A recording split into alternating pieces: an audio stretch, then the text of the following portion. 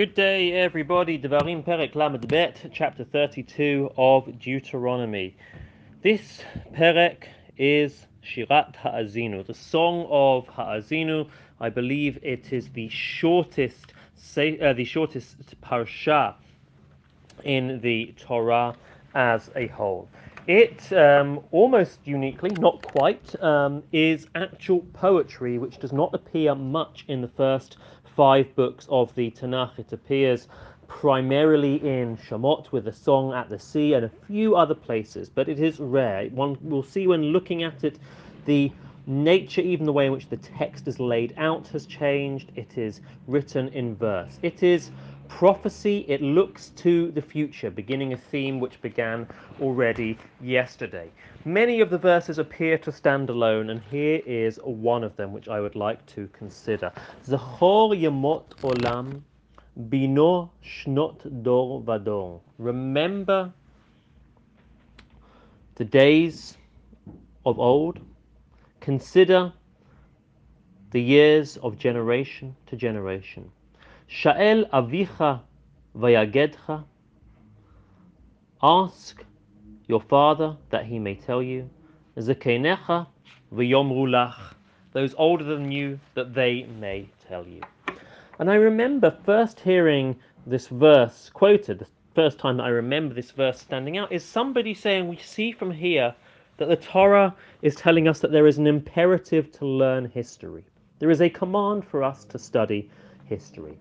And I always thought that was very interesting. Certainly, we as Jews do very much look to the past in order to gain direction for the present and the future. But just this year, I have spent some time reading a very, very important book of Jewish history, but really of Jewish thought as a whole. It's one I highly recommend. It's a very slim book, and it is called Zakhor.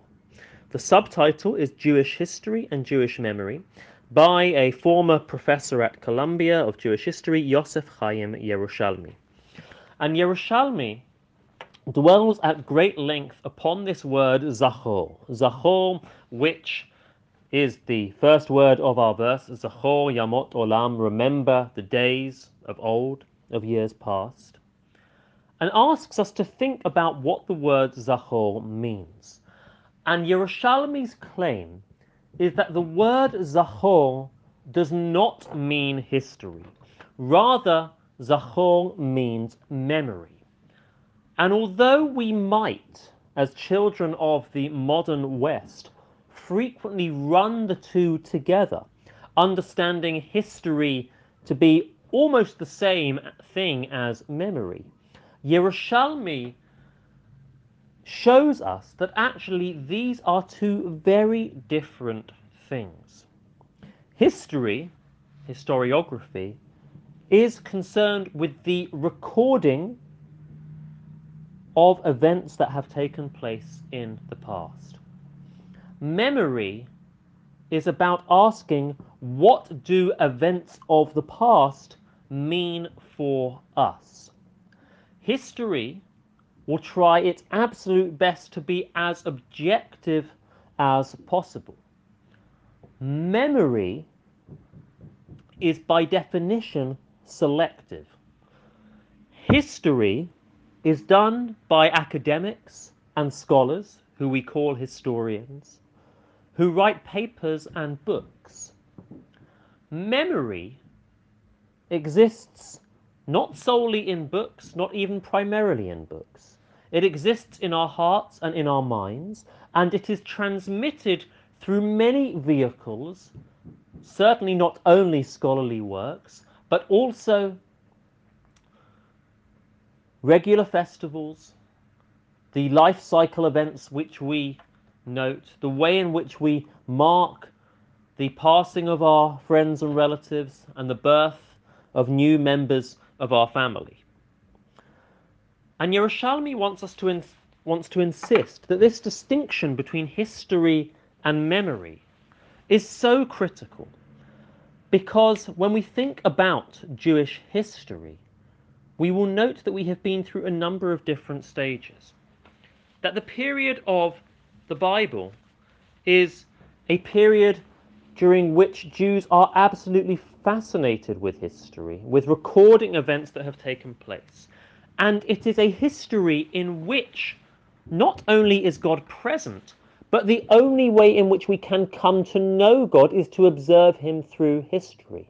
This is the story of the Avot, the forefathers. It's the story of Mitzrayim, of Egypt, and everything that flows after that. The Jewish God is revealed in history, such that, claims Yerushalmi, and I quote, only in Israel and nowhere else is the injunction to remember felt as a religious imperative to an entire people.